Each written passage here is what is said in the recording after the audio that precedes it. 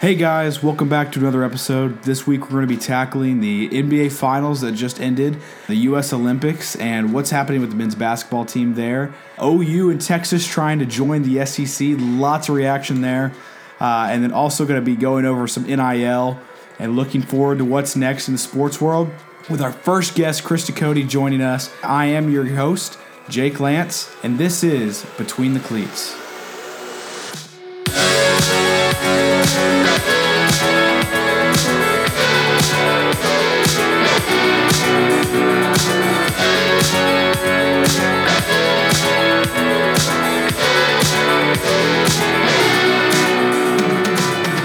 Hello, welcome everybody. Today is July 25th, and the Milwaukee Bucks are the NBA champions about 5 days ago. We're getting around to this kind of late just to make sure that we're on schedule with the new schedule. Between the Cleats is going to be hitting every Monday morning. And so, yeah, let's kind of just jump right into it. I've got Chris Ducote with me, and he is the first one to actually have told me Bucks and 6. Is that not right, Chris? That is correct, sir. What was the reasoning behind you even thinking Bucks and 6, or was it just kind of just like you just wanted to say it? So for the longest time, I was a Portland Trail Blazers fan and was a big D-Lil supporter. And just looking at the way that the Bucks progressed down the court, obvious shooters in Devin Booker and Chris Paul on the Suns, but looking at the Bucks defense and just their aggression towards game 3 and going into the rest of the series kind of just opened up a whole new world for, I don't know, Bucks and 6, man. Totally. No, it just kind of looked like when the Suns couldn't shoot, it was just like, that's it. Like they didn't play defense. I mean, Chris Paul, all he does is throw dimes to assists, which is fine. Like, they score a ton, but if they're not able to get in the backcourt and defend it all, I mean, Giannis is going to eat them up. And I think earlier in one of my podcasts, I was questioning if Giannis was even healthy. But wow, I could not have been more wrong. He's the best player in the NBA right now. Hands down. Like, no doubt at all. I mean, he showed it there. And I think it's funny because a lot of people were saying maybe Chris Middleton probably deserved that Finals MVP, which, he had a few games there, but I think Giannis finishing out that game 6, making his free throws and not taking 10 years to take each free throw, and obviously that 50 piece kind of submitted that Finals MVP for him. But man, that was a really great series. I think everybody during the season thought it was going to be the Nets and the Suns, but I don't think a single person was mad that the Bucks won that championship. Not at all. Not at all. Like, that's one of the most likable teams in the past probably 10 years because, I mean, going back to like the Cavs and the Lakers last year and Golden State, everybody hated them, or just like it was very split 50-50. This year it was kind of just like you didn't hate to see either team win it, but it was really good to see Giannis kind of etch his name in stone, I guess. And that was really cool. But yeah, no, it was great. Bucks and 6. That was really good. I had a question though, Chris. Who you taking next year? Who's like the favorite for next year? So I saw some projections, obviously way too early polls come out on ESPN, House of Highlights, you name the social media, and way too early projections for 2022 have come out already. And obviously the Nets are up in the top 3 in every single early poll that you look at. Kevin Durant kind of being the spearhead for that team. And if you would have asked me 3 weeks ago, who I would have thought the Nets were totally going to be at the top of the list. Mm-hmm. But having looked at Team USA's performance in the Olympics, I don't really know anymore. I think some of the most prominent figures in the NBA, James Harden, Kevin Durant, just to name a few shooters. But, I mean, Team USA taking big losses left and right leading up to the Olympics, and at the time of this recording, I mean, fighting to stay alive in the Olympics. I mean, that is unheard of for Team USA. So no, I literally was going to ask this question here in a minute. Yeah, but I agree. I think Nets are the clear favorite for next year. It wouldn't surprise me if Bucks showed up again. They're not really losing anybody, but is KD trolling the U.S. Team U.S.? Like, I think he had 12 points today against France in the loss, 83-76. I mean, like, does he just hate the U.S. and like everybody that loves basketball because he didn't win his championship this year and that people just troll him constantly? Is this like his way at getting back at basketball fans of just like purposefully kind of losing this gold medal for everybody? I mean, is that like a far-fetched question to ask? Absolutely not. I mean, KD is notorious for being the troll of the league. I mean, whichever year you want to peg on him, I mean, there are tweets, there are Instagram posts, there are interviews where he has come out and just absolutely not given a flying flip about anybody or what anybody has to say. So if KD has a personal agenda to prove here in the Olympics, I think he is making a very big message by losing to France in the opening round of the Olympics in a historically dominant U.S. team. Yeah, it's crazy because I saw a quote from, and I feel stupid for not knowing who it was on Team France, but was saying like they have one-on-one, they outmatch France and every team in the Olympics like by miles. But the guy said that Team USA, like as a team, can't beat anybody. Like they're like the worst team in the Olympics. But if you were to do one-on-ones, then Team USA would destroy everybody. I don't know what it is. Is it like somebody's cocky? I mean, the games are like 4 a.m. or something like that, so it's hard to catch them. But going back on like highlights and stuff, is it just like the refereeing's different? Or, I mean, it's kind of like jaw-dropping because we scored 76 points against France. That's almost like a game in the 90s, like a Pistons Spurs game or something.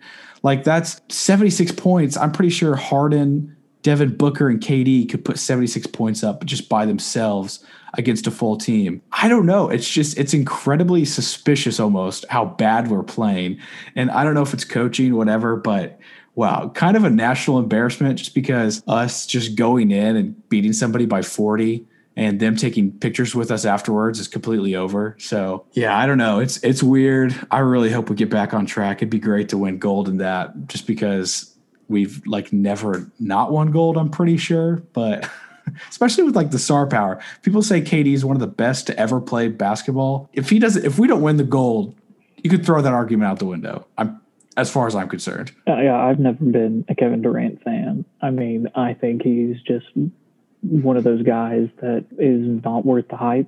I mean, for the longest time, I thought the same thing about James Harden, obviously, until these last 2 seasons where he came out and, had, 12 40-point plus games in a row last season or whatever. Yeah. I mean, he obviously blew my cap straight off my head, but I'm reading right now from USA Today. They published this morning that this was the first U.S. loss in the Olympics since the 2004 semifinals against Argentina, which sent America into a bronze medal matchup. Oh, jeez. 2004. Does it say who was on that 2004 team?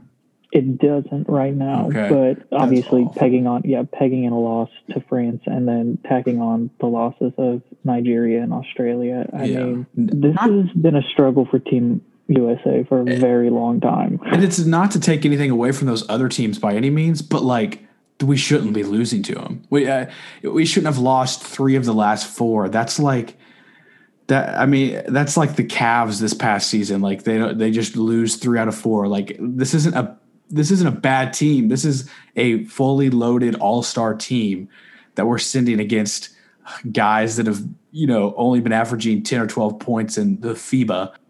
It's hilariously bad. But yeah, no, just a little bit more on Olympics. Simone Biles is the GOAT still.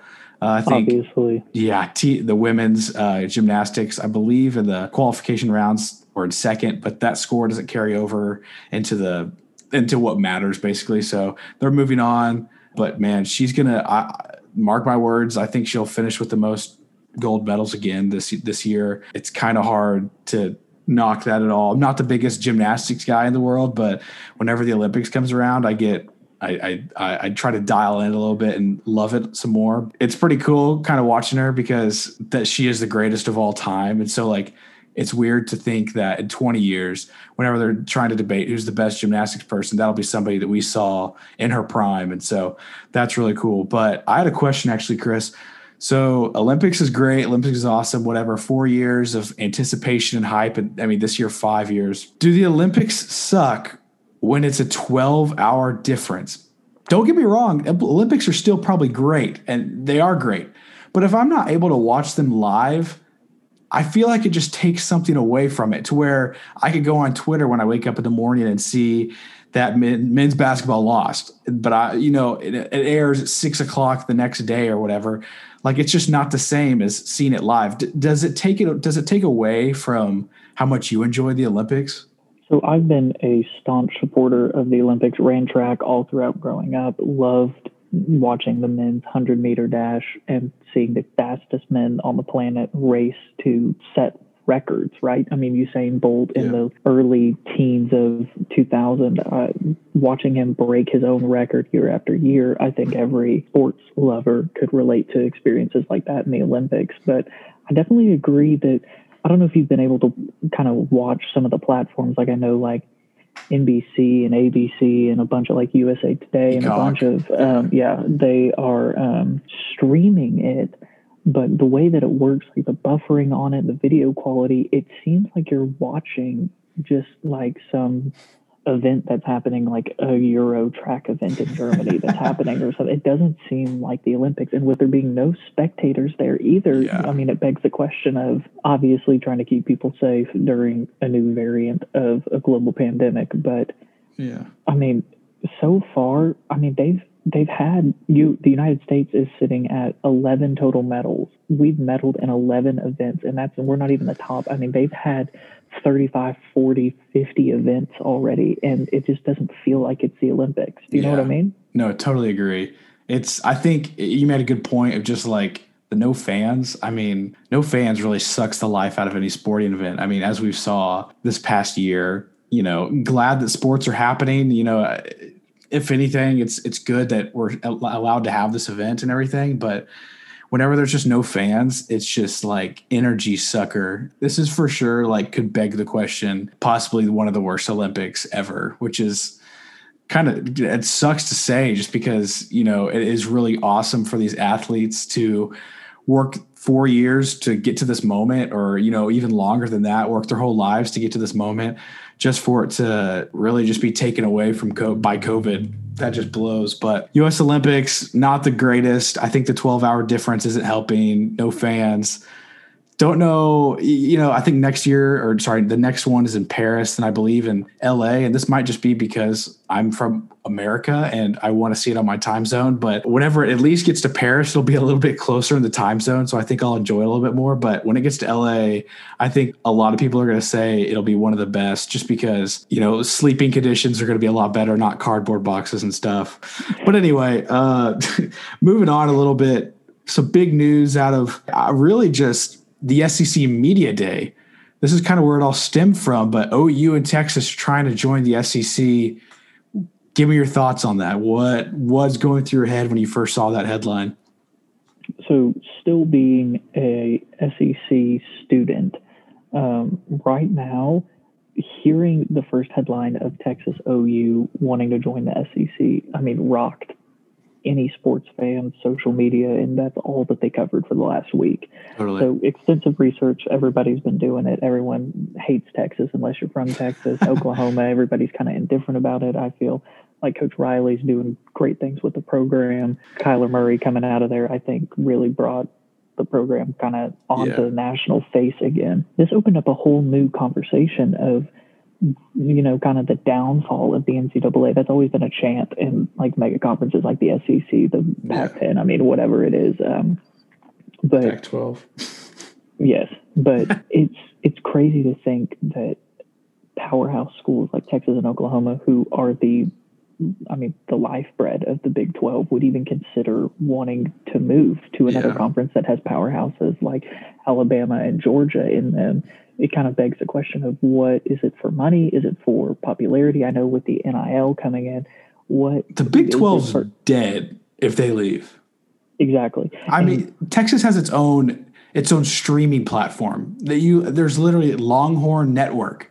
It's crazy to think about. And I mean, the SEC does a very good job in the schools that they provide network coverage for. And I won't say refereeing because that's a whole nother conversation, but there have been talks that it's not just Texas and Oklahoma at this point. I think they were just kind of the Kickstarter. I mean, I've been reading where schools like Michigan and some of the other big names that are Clemson. out there are looking at the SEC and being like, well, if Texas and Oklahoma go, and Alabama's already there, why would we not?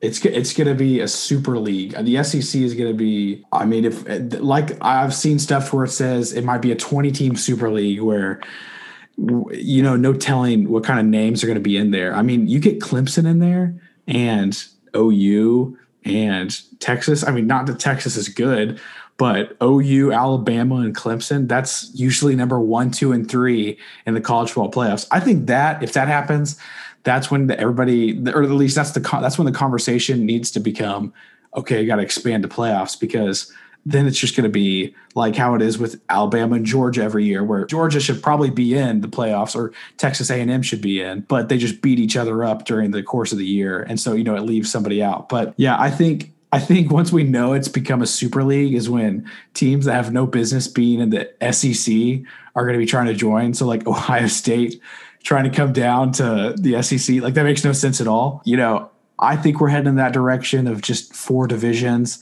That'll be, I don't know if it's the death of the NCAA, but man, I think that's just going to staunch a lot of stuff, because just, you know, one of the big things about the SEC over the past couple of years has been this deal that, you know, at the end of the year, they split the money equally between schools. And that way teams like, and no hate to South Carolina, but teams like South Carolina or Kentucky or Vanderbilt that might not be getting as much money as obviously Alabama or A&M with all these backers, or Arkansas even. It's allowing these other schools to continue to have the greatest, what's the word I'm looking for, the greatest facilities and recruiting in the country. So these teams, you know, they win 2 games a year, but they walk away with a new football stadium in 10 years. And so that's just kind of something that's set the SEC apart. And I just wonder if whenever we eventually get more teams within the SEC, does that take that away, or how does that look? Is it going to cause any ripples and effects like that?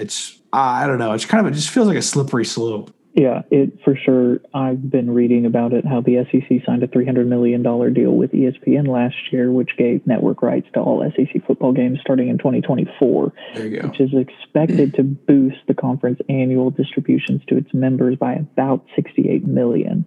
Yeah. The Big 12, it's saying, distributed $34.7 million per school recently, but projections done by Navigate Research have projected that between the SEC and the Big 12, it's about a $16 million a year per team difference in the SEC's favor.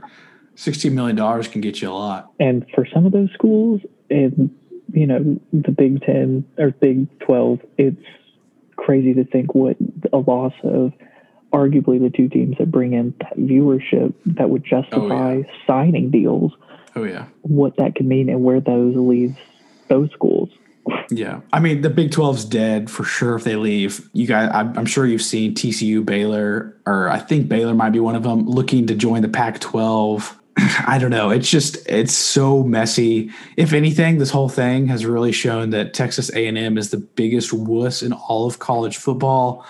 The AD saying that they want to be the only team from Texas is hilarious to me. I don't know. I just think the SEC, this is only going to benefit the teams that join. It just kind of leaves the question of, is it the best move for the teams that are currently in there? Like, is Greg Sankey supposed to defend the teams that are currently in the SEC, or is he supposed to defend the teams that are trying to join it? You know, I'm sure that there's a whole great conversation to be had, just because this whole time, these conversations have been happening for at least 6 months is what they're saying, but nobody wanted to say anything.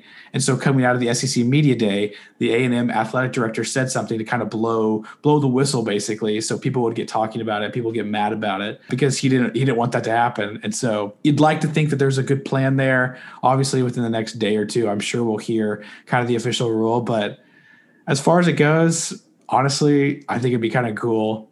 I think some schools would suffer from it, but I love good competition, and I think OU and Texas and in sports besides football can bring that. Like, it'd be fun to play Texas in baseball every year. I think that's really cool. Yeah, I mean, the Texas Arkansas rivalry would be revived. I would say the Alabama Oklahoma rivalry really gets solidified into a Yeah. rivalry because I Oh, think it's an totally. unspoken. I mean, number one, number three, that's historic of what Alabama and Oklahoma have been for the last, I'd say, 5 years, right? Yeah. Clemson, falls in and out from 2 to 3 to 4 to 5, and Oklahoma switches around. And then you've got some other schools that kind of Yeah. make some guest appearances in there. But if Oklahoma were to come in, Alabama would have a field day with it. And nothing better for Nick Saban to kind of lick his chops at than Yeah. an easy win against Texas and having another top three school in his conference that they're guaranteed to play, if not every year, depending on if they're East or West. But every set amount of years, I think that is, and Lincoln Riley, I mean, probably the same thing, thinking I get to play Nick Saban every set. He can't escape it. It is cool because, it gives more opportunities to beat really high ranked teams, because sometimes in the SEC, like, programs will have really off years, like Kentucky will, or Tennessee or South Carolina, but some years these teams are top 10, top 15 teams. But to have a few other programs join, like Oklahoma or Texas, where they feel like they're consistently in that top 10, will give teams like Arkansas, who are always seem to be looking on the outside looking in, give them a chance to get a good quality win to boost them into rankings. Or, like LSU. I think Joe Burrow killed Texas, by the way. I meant to say that earlier. I don't think Texas will recover for like the next 10 years. But, here's the thing. A&M wasn't an incredible program before they joined the SEC. Once they joined the SEC and the recruiting and stuff, they arguably should have been that fourth spot in last year's college football playoffs. So maybe this is exactly what Texas wants or needs. I don't know. I cannot wait to see how this works out. And like you said, Chris, with NIL and everything, like the quarterback from Alabama making almost $1 million, what Saban said, there's a lot of money to be made for these players in a big conference like the SEC. So if anything, it's like almost the due diligence of the ADs at OU and Texas and Clemson to try to put them in the biggest spotlight for them to make the most amount of money. I don't know about you, but if I'm making $1 million in college football to just tear up a bunch of kids, I think I would stay in college football for a little bit longer. I wouldn't have that much of a desire. I mean, I'd have a desire to play in the NFL, but it wouldn't be as strong if I'm being paid basically what I'm going to be getting paid on my rookie contract, but to win more championships quicker. I don't know. We're entering probably one of the most historic NCAA eras ever, and it's wild. I totally agree. Looking at, we're rehearsing the quarterback Bryce Young saying the quote from Nick Saban to the Texas